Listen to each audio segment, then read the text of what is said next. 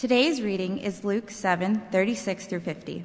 After the reading, we will pause for a few moments of reflection to allow God's word to take root. When one of the Pharisees invited Jesus to have dinner with him, he went to the Pharisee's house and reclined at the table. A woman in that town who lived a sinful life learned that Jesus was eating at the Pharisee's house. So she came there with an alabaster jar of perfume. As she stood behind him at his feet weeping, she began to wet his feet with her tears. Then she wiped them with her hair, kissed them, and poured perfume on them. When the Pharisee who had invited him saw this, he said to himself, "If this man were a prophet, he would know who is touching him and what kind of woman she is, that she is a sinner."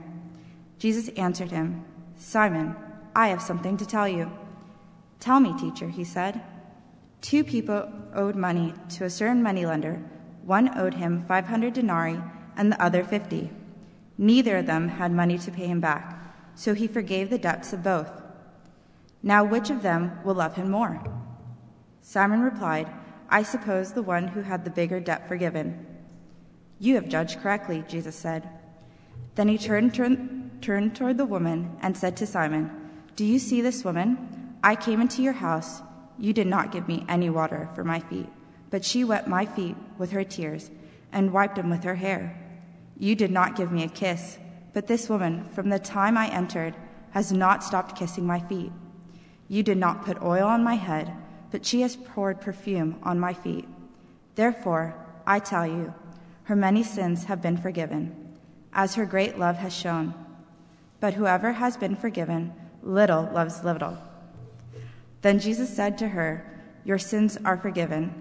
The other guests began to say amongst themselves, "Who is this who even forgives sins?" Jesus said to the woman, "Your faith has saved you. Go in peace." The word of the Lord. Thanks be to God. Imagine with me this morning that I have an old cardboard box up here that I want to show to you. Upon opening it, you see an old sweater, somewhat ratty looking. And I go on to explain to you that it dates to the 1930s. It's similar to one of these. This is a page from a German catalog from 1933.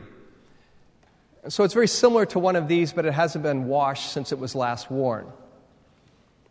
I then tell you that it belonged to my grandfather. He collected World War II memorabilia, and this was part of his collection. The sweater was owned and worn by Adolf Hitler. It was part of his actual wardrobe. And after his death, many former Nazis took mementos from Hitler's life. And this particular sweater appeared on the black market and was acquired by my grandfather. The sweater in the box was worn the week before Hitler committed suicide. It hasn't been washed since then, and if you look closely, you can actually see sweat stains on the sweater. So here's my question to you. Would you be interested in trying on the sweater? Now think about it for a second and hold on to that, because I'm going to come back to it because it's relevant to the story that we just heard read to us from Luke chapter 7. So I'd like to invite you to look, if you have a text with you, if not, turn the Bible that's underneath your seat, the blue one, it's page 864, or open up your Bible app to Luke chapter 7. If you're new to Grace, we're devoting 52 weeks this year to what I'm describing as a beautiful risk. What is the beautiful risk? It's to see where love takes you. And this is not a program. This is not a campaign. It is not anything that I'm trying to pressure someone into doing. But this really comes out of my own personal journey, and very specifically out of a season of prayer at the end of 2016, in which God seemed to impress upon me 2 very distinct things. The first was that the only way forward is through self-giving love. And then secondly, the thing that God impressed upon me was to see where love takes you. To see where love takes you. So I'm functioning out of that. I'm coming to you out of that whole desire to enter into that beautiful risk myself, to make this part of my own personal life. It's a risk, but it's a beautiful risk. And it involves three key risks that I've described to you before.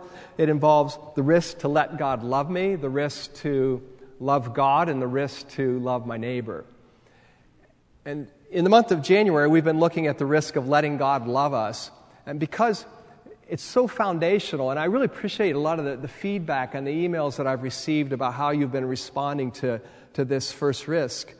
Because of it feeling so foundational, I want to stay in it during the month of February. And then in March, what we'll do is we'll look at the risk of loving God and loving our neighbor and seeing the interplay between those two risks. So that's the plan to move forward. But my approach today is to go through the story in Luke 7, to make some brief observations and commentary. And then I want to ask, what does this reveal about God's love? And then I want to offer my personal response to the question, how does taking this risk to let God love me in this way affect the way that I relate to others? So I'll make some very personal observations, and perhaps you might find them helpful. Okay? So that's the plan to move forward this morning. So now that you have your text open, I want you to look at the text with me in Luke 7 that was recorded, that was read to us earlier. It begins at verse 36. Now, Luke records Jesus being invited to a meal in the home of a man named Simon, who is described as a Pharisee in verse 36. If you've read the gospel accounts of Jesus' life, you know that the Pharisees were Jewish religious leaders who are in continual conflict with Jesus. And you see it repeatedly as you read the Gospels. They're especially outraged by Jesus' association with people that they classify as sinners. Just turn a couple pages back to chapter 5 and look at verse 29. This is where Jesus goes into a tax collector's home by the name of Levi. And in verse 29, Levi made a great feast in his house, and there were a large company of tax collectors and others reclining at table with them. And the Pharisees and their scribes grumbled at his disciples, saying, "Why do you eat and drink with tax collectors and sinners?"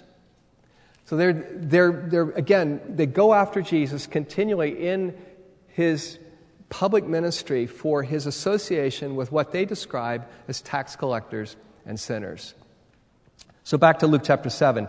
In verse 36, another piece of background, it talks about them reclining at table in the Pharisee's house. Now, again, this is important to kind of picture what it was like to eat in the first century in the ancient Near East. You didn't sit around tables, or you didn't sit on the couch in front of the TV. You reclined, and typically you reclined on your left side because most people were right-handed. So you would lean on your left elbow as you were reclining. You would eat with your right hand, and your feet, everyone's feet would dangle out the back. So they're typically in a U-shaped configuration. It's called a triclinium, and you would sit around these low tables, and your feet would be dangling out the back as you would eat with your right hand. So here's Jesus doing this, and in verses 37 and 38, the word spreads through the neighborhood that Jesus is nearby, and Luke describes a woman of the city who was a sinner. She crashes a meal, and she engages in an act that goes way beyond what you might expect even a slave to do. Because the slaves of that day were expected to wash the feet of the guests when they came into the house. And yet this woman stands at Jesus' feet. She comes up on him. She begins to weep, and her tears begin to drip on his feet as like water might wash his feet. And she takes her hair, and she begins to wipe his feet with her hair. And then she leans down and she kisses his exposed feet. And she takes out a flask, an alabaster flask of ointment, and anoints his feet with oil. It's a very intimate, a very odd set of actions that begin to take place at this meal. And meanwhile, Jesus' host is watching this, and he's making a silent judgment about Jesus. Look at verse 39. Now, when the Pharisee who had invited him saw this, he said to himself, "If this man were a prophet, he would have known who and what sort of woman this is who is touching him, for she is a sinner." He's basically saying if this man, if Jesus were a prophet, he would know that she was an unclean sinner, and he would not let her defile him by touching him. Therefore, he's not a prophet of God, Simon concludes. He's not a representative from God. So while Simon is silently judging Jesus, Jesus speaks in verse 40. And Jesus answering said to him, Simon, I have something to say to you. And he answered, say it, teacher. Jesus then goes on to tell a story about someone who lent money to two people. One person owes 10 times what the other person owes. The money lender forgives both of them. And the question is, who was probably more thankful? To which Simon then answers, well, I would imagine the person who was forgiven more money. And that's the story that Jesus tells to Simon. And through this story, Jesus subtly reveals that he knows how Simon is interpreting this incident, thus proving he really is a prophet of God. And Jesus is telling him that his interpretation is wrong. The woman is not what Simon thinks. She's responded to Jesus' offer of forgiveness, which is what he had come telling. It was the message he had brought, the good news of the kingdom, which included forgiveness of sin. And that news had spread around, and that's why she had gathered around that house in hearing that Jesus was there, because she knew that he was the one who was broadcasting this message, and she was now responding to that message. And she responded to Jesus' offer of forgiveness, and she's demonstrated it in her grateful love. So to be sure that Simon connects the dots, Jesus takes a more direct approach in verse 44. Then turning toward the woman, notice he turns towards the woman, so he has to turn and look back behind him, and Simon is probably sitting next or leaning next to him. And he says to Simon, do you see this woman? I entered your house. You gave me no water for my feet, but she has wet my feet with her tears and wiped them with her hair. You gave me no kiss, but from the time I came in, she has not ceased to kiss my feet. You did not anoint my head with oil, but she has anointed my feet with ointment. Therefore I tell you, her sins, which are many, are forgiven, for she loved much. But he who is forgiven little loves little. And he said to her, your sins are forgiven. Then those who were at table with him began to say among themselves, who is this who even forgives sins? And he said to the woman, your faith has saved you. Go in peace. Now, at first glance in reading this, you might think that this woman has merited forgiveness by the fact that she has loved Jesus that way. But rather, it's just the opposite. She reveals that she has had this encounter with God's love and forgiveness by the way that she loves. Look at verse 47 again. Therefore I tell you, her sins, which are many, are forgiven, for she loved much. Her love is the indication that she has encountered God's love and forgiveness. Her love is a response to that reception of God's forgiveness and God's love. And Jesus is saying to Simon that he doesn't need forgiveness. Simon, you don't think you need forgiveness. His self-righteousness blocks him from receiving the love and the forgiveness that comes from God. And so he turns to the woman in verse 48 and he says, your sins are forgiven. Jesus is claiming the authority to forgive sins. Any religious Jew knew that that was something only God had the right to do. So when Jesus is claiming to forgive sin, they know that he is claiming to be God. So that's the story. Now to the question, what does this reveal about God's love? I think it reveals what I'm choosing to call the embrace of God's love. Now let me explain it by returning to the Hitler sweater question, okay? That little incident that I described at the very beginning that perhaps caught your attention and caused you to go, wow. That was an actual experiment that was conducted in the 1990s by social psychologist Paul Rozin, R-O-Z-I-N. You can look it up. And as you might imagine, the respondents refused to try on the sweater. not even if it had been washed, lent first to Mother Teresa, or taken apart and all the yarn turned back into a new sweater. People said, no way. The sweater's Hitler-ness couldn't be removed by detergent or by dry cleaning. Even more interesting, that people felt a very high level of discomfort being near or in the same room with the sweater. And what Rosen goes on to say is that studies like this reveal that people tend to think about evil like it's a virus or a disease or something contagious. In other words, evil is something that it's an object that can seep out of Hitler into a sweater and contaminate anyone who touches it. And therefore, we want to try to avoid it. This is part of what is called the dynamics of disgust psychology.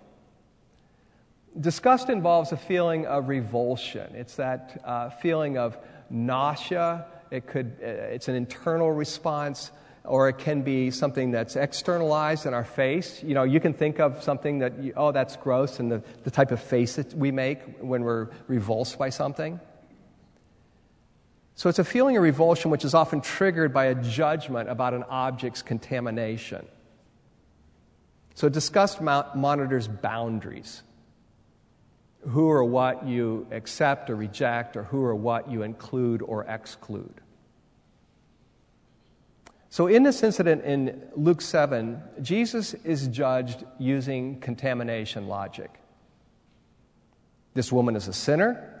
She's touched Jesus. Now he's contaminated. And if he really was a prophet of God, he'd know that she is a sinner, thus contaminated, and he would be revulsed, and he would refuse her contact with his body, thus monitoring a boundary.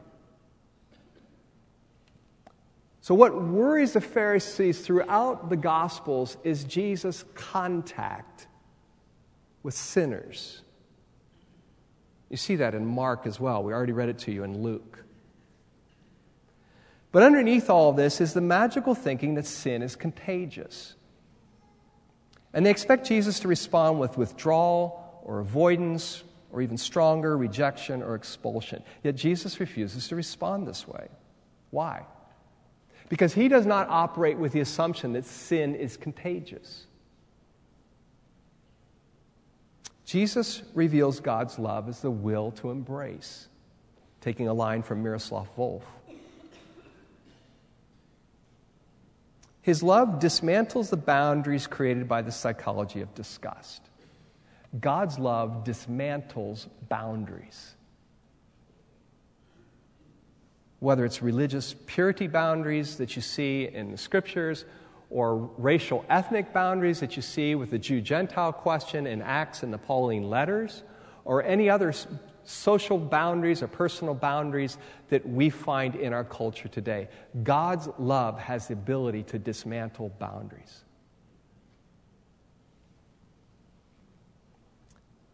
And God's love dismantles boundaries to bring new life and healing and restoration between God and humanity and between fellow humans who are made in God's image. So Jesus reveals the embrace of God's love. Now finally, the personal part. How does taking the risk to let God love me in this way affect the way that I relate to others?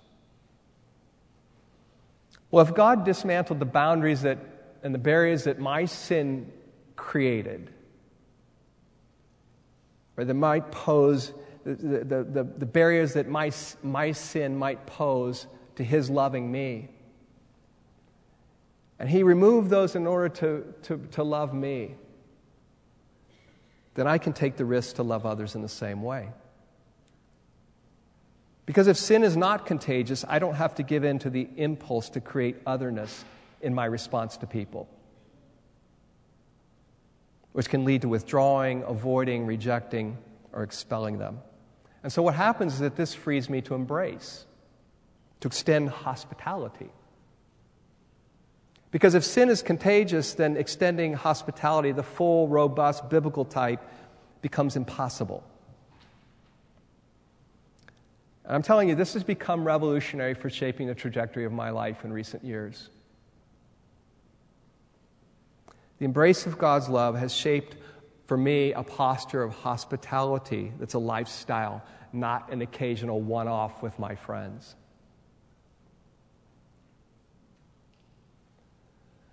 Now, I realize I face the possible criticism of looking like I'm soft on sin.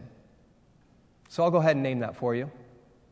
For anybody that's uncomfortable right now with what I've just said. And in fact, it was interesting because I was having a conversation with some members of my family this week in which they relayed to me some commentary that came back about me and our church, and that we didn't talk about sin enough. We just talked about love. So it was a criticism that I was getting ready to address anyway in this sermon, that I was soft on sin. And I think that comes because in our attempt to give weight to the biblical notion of holiness, there's an impulse to try to keep love pure. And yet Jesus' vision of holiness involves embracing tax collectors, sinners, and prostitutes. Somehow you have to put that in there. Jesus' vision of holiness includes embracing tax collectors, sinners, and prostitutes. So here's how I've been helped to wrestle with this tension. And I close with this. It's a kind of a lengthy quote from Richard Beck titled "The Impurity of Love." He writes, "There's this impulse in some sectors of Christianity to keep our love pure. We see this impulse at work in the mantra, hate the sin but love the sinner.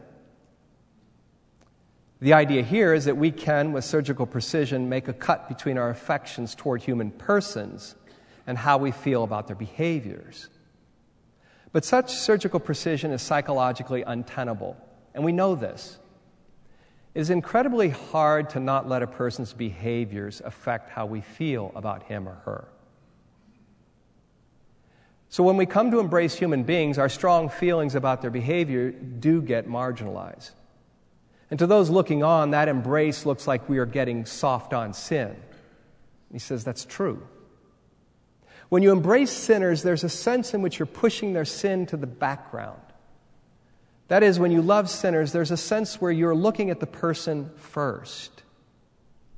Sin has been removed as the perceptual filter, as the central focal point. And that perceptual shift, moving the human being into the foreground and the sin to the background, has a psychological feel, an emotional tone that could be labeled going soft on sin. Sin has been perceptually decentered so that the human person can stand in front of you and has become less emotionally charged. A perceptual and emotional rearrangement has occurred. My point in all of this is that it's really hard to keep love pure. When you love sinners, and I mean really love them as in affectionately and not just verbally and theologically, a sort of contamination is involved. Things get a bit blurry and messy in your heart. And that's why we say things like, love has to get dirty. He concludes with this. He says, "I was recently reminded of all this reading a quote from Dietrich Bonhoeffer from his Ethics." The quote's going to come up behind me. "Just as God's love entered the world, thereby submitting to the misunderstanding and ambiguity that characterize everything worldly, so also Christian love does not exist anywhere but in the worldly, in an infinite variety of concrete worldly action and subject to misunderstanding and condemnation.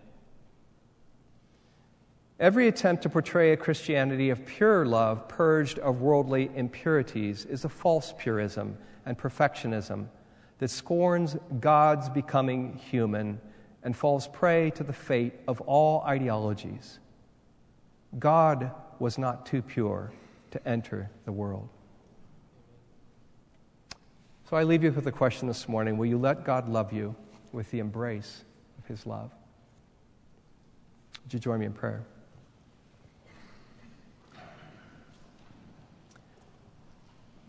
Father, I thank you so much for the incredible love that you have shown to us, that you revealed in Jesus. A love that confounds us at times, that confuses us, that perhaps puts us in tension because we have our own ideas of the way love should work, and yet you, Jesus, are constantly surprising us with the way that you embrace people. I thank you that you have shown this to us, and you've embraced us, and you've loved us, and you've looked beyond our sin to embrace us, to love us, to invite us into your family, to shower your love and forgiveness and grace upon us. Thank you that there is forgiveness of sin, but even more so, thank you that there is the embrace of your love. And I ask that we might be people who experience that in the days to come. In your name, amen.